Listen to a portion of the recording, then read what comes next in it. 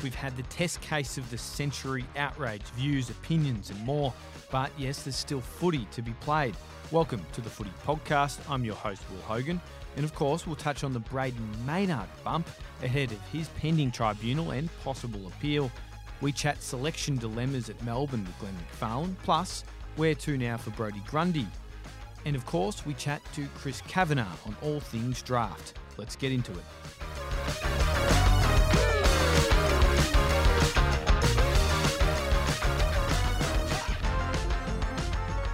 And we're joined by Glenn McFarlane. Macca, how's your day been? Going all right, Will. What about yourself? Oh, it's been, rolling days of seriously arguments and debates. It is. And Twitter and everything, opinions and facts. It's got a bit messy, hasn't it? It always does. We talked at this offline, there's the overcorrection on the night. Correct. And that from the Collingwood fans, and then Melbourne fans feel like, Collingwood have spoken a little bit too much, then they go back, and then you've got past players and family and bottles of wine and flowers. Feels like the good old days, doesn't it? It's been a media storm. It has, and I reckon that was probably going to be the case. I think someone said to me, I reckon at halftime on the Thursday night, is this going to be the story of the week? And I was like, absolutely, it's going to be the story of the week. So it's just fascinating, isn't it? And to see the reaction from, whatever corner you're in, there's no one in the middle, I don't think. Is there anyone in the middle? I don't think I've met a person in the middle and not sure what's going to happen because everyone's got strong opinions. It's the world we live in, Macca. There's no middle ground. It's black or white. He's either a thug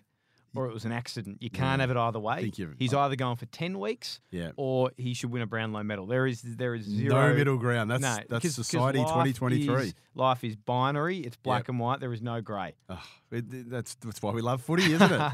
Of course we're talking about Brodie Maynard. Of course. We didn't even mention his name then, did we? But what we will say is we can't go into too much detail because we're speaking a Tuesday afternoon. Correct. And there's a tribunal tonight. There's probably going to be an appeal Thursday, whichever way the decision goes. And there'll be the Supreme Court challenge on Tuesday and then the High Court. And Jeff Brown will represent, you'll get all the legal bigwigs. So I think... We're only half joking about the High Court. I don't think it'll get that far. But I think enough people have given their opinion on it. So I think we can probably move on. Yeah, other than to say it has been a monster week. And I think the enmity between Melbourne and Collingwood... That's a good point. ...is pretty strong. So I if think they it's get to meet pitch again in a grand final... Oh, my goodness. Because there used to be in the 50s and 60s, there was a lot of angst between these two clubs. And then it went dormant for a long time, given that Melbourne probably dropped out of the running in a fair bit. But I think it's back and it's probably started in a few different elements, a bit like the Jack Watts goal on Queen's birthday, Jeremy Howe moving. So it has bubbled away a little bit. But it's back now, baby, I'll tell you. You're right. If there is a grand final and Brodie Maynard is playing, holy moly, it's going to be on for young and old. Absolutely. It's a good segue into Melbourne, Macca, because you've brought with a bit of homework about the losing qualifying final team. Tell us more. Yeah, it's been interesting because I reckon there's always an overcorrection. The team that loses the qualifying final is always a team that, they're going to lose next week. They're battered and bruised or whatever. You sort of forget that they're playing against the best of the opposition, and that's probably why they lose. But since the bye, it's probably been a bit more often that we've seen some straight sets. So there's that element there that we need to. We saw Melbourne last year go out in straight sets, and I think there'd be some people around thinking that Port Adelaide have got to be susceptible going out in straight sets this time. The two teams that are coming up against Melbourne and Port Adelaide are teams that have got a lot to play for, and they're actually playing reasonably well. The Blues maybe not as good as in terms of the way they're playing as the Giants, but a Carlton team there playing against the Demons. You look at Melbourne and you look at Port Adelaide. There's got some real injury issues with both, and I think that's the thing we need to look at. Yeah, there's structural issues on both sides. Correct. They haven't figured out their best forward line setup. It's carbon copy, It is. And so Port probably have too many options and just not the right options yet, and Melbourne just have no options. Well, that's the issue. Melbourne's, cutting and pasting at the moment. That's all they're doing because, and clearly Brodie Grundy's not coming back, is he? You read the tea leaves there. And they're looking at alternatives, Brayshaw obviously out. You think Jordan is the ideal, replacement to come I think so. Through there, wouldn't he? And then you look at Van Ruin. What do you do there? That's the hardest bit. Is Daniel Turner the answer? Do you have Charlie Spargo coming into that sort of role? Clearly, there's no Brodie Grundy being talked about, which is fascinating, I think. I have seen him linked in some elements. He has. There's been a few. It's going to be fascinating. But from to what see. our paper's been reporting is that he just isn't in the mix. And we had some track watchers there at Icon Park on Friday, both in the gate and out of the gate. We got locked out, but that's another story. You're locked out. Scott Gallen got There's locked out. There's a lockout. But is that because of Media Watch? His hard-hitting, cutting Media Watch column. They're just worried. Media Street, Media Street. They're just worried that if Scotty's there, they'll end up. So anyway, the ones that were inside the gate, Spargo and Turner were the standouts. Yes, and Grundy played mostly ruck. Let me tell you, because depending on what happens with Max Gawn, we know Max Gawn's got the toe issue. Yeah, I think he'll play, though. He'll play. He'll get through and play. But will he play in discomfort? Does that mean he plays less minutes in the ruck? That's going to be the interesting thing. Have you had a broken toe? I don't think so. Yeah. I've had broken fingers and hands and that, but not a broken toe. But I haven't, so I don't know how painful that is. He was obviously carrying it into the game. He was outstanding last week, wasn't he? We know where your allegiances do lie in a sense. What would you do if you're there and you're on selection? What would you do? So Brayshaw out, Van Ruin out. What would you do? Yeah, I think Jordan is the obvious in. I don't think there's anyone else that could probably fill that role as well as he could. And I'd just place Charlie Spargo for Jacob Van Rooyen, and I'd just have a makeshift forward line. Well, I think they probably need to do that anyway because that forward line's not working. They need, and the big watch is Bailey Fritsch as well. I think he's a big watch. Yes, he's clearly not right. I don't know.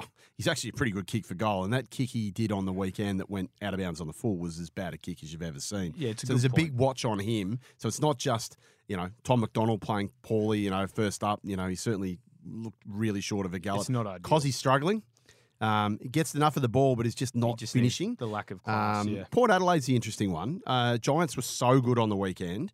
Really, really good. Trent McKenzie came back out there as he saw. He's got some issues with that ankle. Dylan Williams has got the hamstring, I think it is. Yeah. And Todd Marshall, there's a whisper around that Todd Marshall's still not right. And you saw the way he was kicking for goal on the weekend. Yeah. So they're a fascinating watch because the Orange Tsunami, they are flying at the moment. Yeah, definitely. And it's probably an interesting one with Charlie Dixon and whether he does come back and who goes out. Is it Jeremy Finlayson? He's probably been the disappointing one. And then they've got issues with, Ollie Wines is playing on half-forward flank in the middle as Mark Robinson. I think their issue is their midfield is a real problem at the moment. And we never thought that was going to be a problem. It is a young midfield, so maybe it is the issue of playing late in the season, and it forces. And who would have thought that Jeremy Finlayson would have been on the cusp of potentially being dropped? I think Kane Corns was calling for him last night. He's in the mix to potentially be dropped. He was out in outstanding form only probably 6 or 8 weeks ago. When he's good, he's good, isn't he? Yes, correct. And I think they've just got to back that. I think you've got to take the good with the bad with those players. And if you do lose them, maybe you are losing them for that good game. And in fairness, they've played against a team that Collingwood's premiership favourites, and I'm sure that's partly because of the MCG. The most impressive team of the weekend clearly was Brisbane. They were outstanding. There's whispers around that, I think Port went into that game knowing they were going to lose and just turn their focus to GWS. And perhaps that happened once the game's lost, once the game's gone. Once the game's gone and you can't get it back, they pulled the sub at the wrong time. It was probably pulled it a little early in that sense. And I think they're confident, Port. I think they're very confident, rightly or wrongly, they're going to beat GWS. Well, okay, that's a really, because I'm looking for tipping. I'm leading the tipping panel at the moment, but I'm only just hanging on there. What about the other game? What's your feeling on Melbourne Carlton? Yeah, I think Carlton win. Really? Sure, yeah. I just think, as mentioned that the issues at Melbourne, I think, is too much to overcome, and I think the wave of Carlton will win. Yeah, and I was there for that game. After the big Matildas quarterfinal, I think it was the famous goal, or was it not a Petrarca goal? Or that's it. And Carlton were easily the better side, so I think they win. But Macca, after the break, we're going to chat a bit of trade. Sounds good. I'm Andrew Rule, the host of the podcast A Life and Crimes. Here are some of the things that we've been talking about the last few weeks. The brutal truth is that when you start looking at it, they always kill or injure a lot more than each other. The professional hitman used to be a professional hitman. Evil strikes in all forms, but particularly as stupidity. Life and Crimes is available wherever you get your podcasts. Now, Macca, we spoke about Port Adelaide before, and one player we thought was going there was Brodie Grundy, but the winds have sort of changed a different direction. It was almost a Landsberger wind. Yeah, it was. Sam change, wasn't Landsberger it, on Saturday, dropped a big bomb He did. that Sydney were now the front runner. Got to be careful when you're talking about Port Adelaide and big bombs. Yes. We know that they've looked at Oppenheimer and they've copped another one, They've unfortunately. copped another one here. But why? We're not laughing. We're being serious. You are, but why Sydney for Brodie good Grundy? segue. It's interesting, isn't it? Because we thought that a week ago that there'd obviously been a meeting, and we thought that Brodie's from Adelaide, but we know last year he didn't want to go back to Adelaide. He loves his shall we say hipster lifestyle in Melbourne and the like. Sydney's got a little bit of that. It's not quite Melbourne, and I think as Moneyball will report that Brodie Grundy, the lure of Sydney and the lifestyle there is something that he's really strong on, and thinking that's gonna. And I think I'll tell you right now, Sydney are all in at the moment. They are doing absolutely whatever they can to boost their stocks because they think they're not far away. We saw them make a grand final last year. Still a young side. So Grundy going into a ruck there, I think, would be outstanding. It's the perfect fit. It's a great fit, as would Port Adelaide have been. I think he would have been great. Port Adelaide are crying out. Does that mean Scott Lysette stays? What happens with Lysette now? But I think Sydney it could potentially be, if he could get back to that All-Australian Copeland Trophy winning form, it would be outstanding for John Longmire. And for the young Sydney midfield, they've got some older players, but they've got that young core in the midfield there. I think Brodie Grundy would be outstanding for them. It's a question without notice, Macca, but is it your understanding it's more the lifestyle that Brodie Grundy wants? Yeah, I think Sydney that's right. rather than Adelaide? I think that's the feel that, and certainly that's what people are talking about, that lifestyle in Sydney is attractive to Brodie, and that could and potentially will make a big difference in what he's trying to do. So while a week ago I would have been sitting here saying to you, and that's why trade is always fascinating, isn't it? It moves quickly. And what it does do is that there's a domino effect for everything that happens. So you think Grundy goes to Port Adelaide, where's Lysette going? What's going to happen? Now, does Lysette stay? What happens there? We know that there are other clubs in the hunt for a ruckman and that as well. What happens with Geelong? Geelong are looking for a ruckman as well. It's a fascinating situation.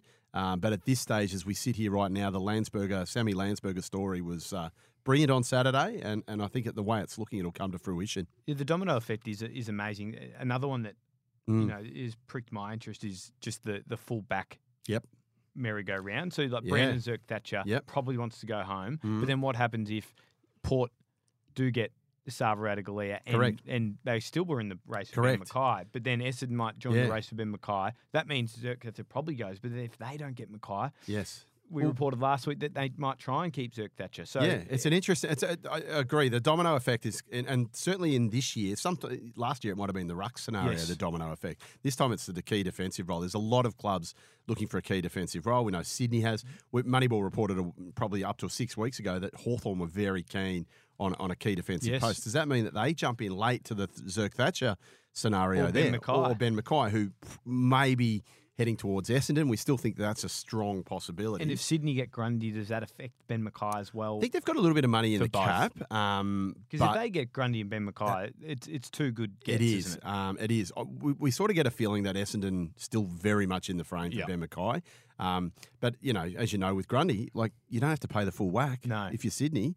And that's a deal that have to be done through Melbourne in that sense. But we know Collingwood will still be paying Brodie Grundy if he's playing in Sydney next year. So that domino effect, I find it fascinating. I think that's the most interesting thing of the trade period. And I think Ralphie and I did chat last week, was it going to be a lacklustre trade period? But I think the storylines and how fast-paced it is, it just can never be boring. No, well, the AFL won't let it be boring because they will try and have it go down to the last second. And we won't do it because you can always analyse a list. There's still a different way to look at a list.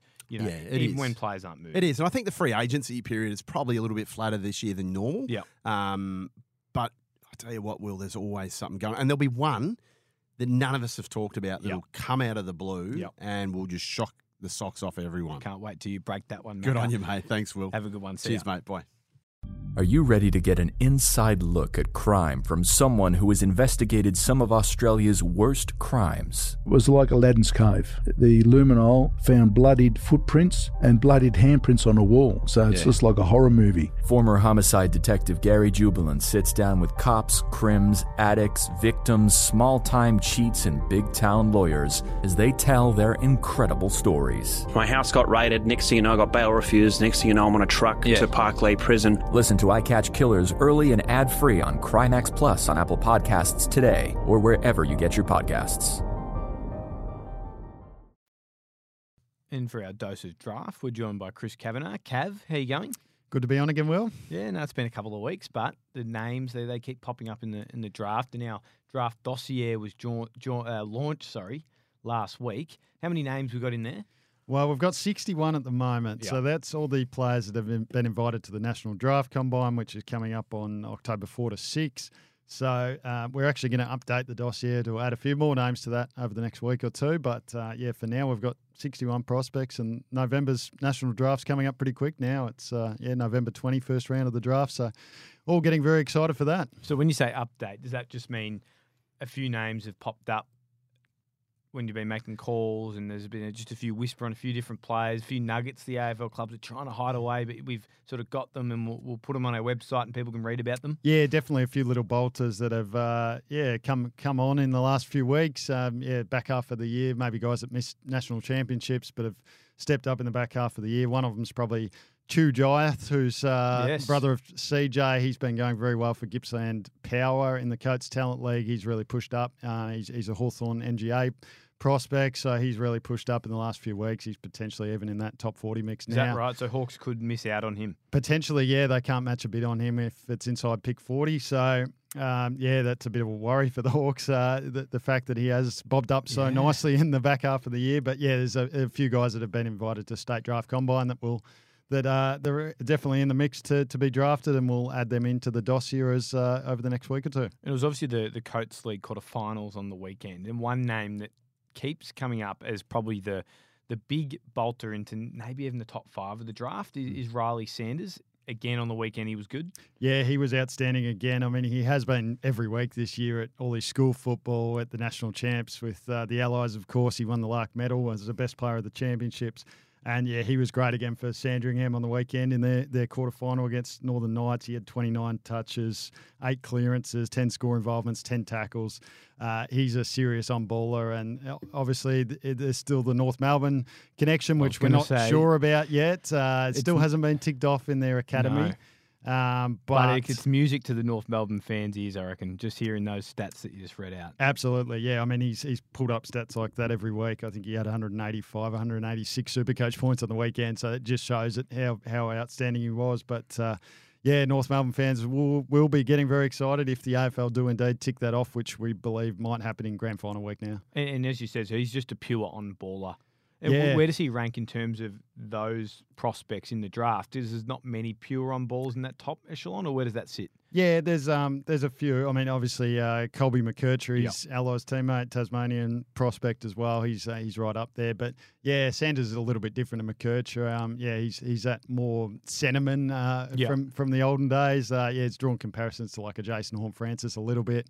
But he's a very good prospect. And then another one that bobbed up on the weekend was Ari Schumacher, who's another Tasmanian prospect, 194 centimetre key defender, penetrating left foot kick, really good one-on-one play. He had 205 Supercoach points on the weekend. From the back line? From the back line, 32 disposals, 7 marks and 5 spoils in Tasmania's quarterfinal win over Gippsland. So he's another one that's continues to push up. I think we had him in the 30s in our rankings a few weeks ago, but he's still he might even be pushing a little bit higher than that now. Well, we saw last year, I guess that particular position is just in vogue in AFL world at the moment. I think Josh Weddle was Hawks really wanted him. They grabbed him at pick 18 or something like that. Yeah, so did the swap with the Swans, of course. Yeah, that's it. So you could see clubs that are desperate need for key defenders that can kick the ball. He could be one they take. Yeah, absolutely. And I mean the top sort of 12 to 15 prospects in this year's draft is pretty set, and after that it's kind of a needs basis of what clubs want. So it's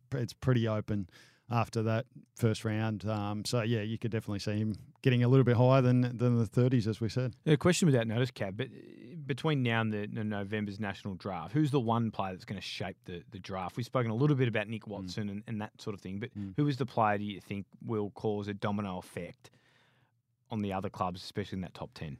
Well, I think it's all about, what happens with the pick one, really, isn't it? So I think the rest of the top 10 is pretty well set. What happens with where the West Coast trade that pick one and give it up to whoever it is? It could be a number of clubs, couldn't it? So Harley Reid's obviously going to go at number 1, we suspect. It's just where. So, and then that brings in the Daniel Curtin situation, how high he goes, where he goes. And then, the other guys up there are obviously Colby McKercher's. Jeb Wilder will get a bid very early from the Gold Coast will match. And there's a few other guys up there as well. And probably just lastly, what are the key milestones we need to look out for ahead of the draft? There's going to be testing days still. Are there any more practice matches where people can see, these talent on show? Yeah, not really. So the season's over for a few prospects, including like Harley Reid, because Bendigo Pioneers are out of the Coates League finals. So, we've got preliminary finals this weekend in the Coates League, grand final at Icon Park the following week. Draft combine, as I said, the national ones October 4 to 6. The state draft combines are after that, and then it's all club interviews are going on at the moment. All the players are going through. I mean, a lot of them are still doing Year 12 studies at school too. So, they've got a pretty busy schedule, but it's all happening the next couple of months. So it's fair to say the draft boards then for the clubs they'd be nearly set at least the majority of the players who they want, because they won't be able to see them anymore. Yeah, absolutely. I mean, the interviews that they're doing with the players have a little bit of a say on that, but for the most part, most players have pretty much finished their season. So, they know where they're going to go. Yeah, no, sounds good. And thanks, Cav. And for all the draft dossier, the Herald Sun website, it's got player profiles, stats, the whole kit and caboodle. Everything you want. So, get on there and have a look. Beauty. See you next time. That's all for today's show. Thanks to our guests Glenn McFarlane and Chris Kavanagh. I'm your host, Will Hogan. For all the latest football coverage, head to the Herald Sun website ahead of our live match coverage on Friday and Saturday and Mark Robertson's tackle on Sunday night. See you next week.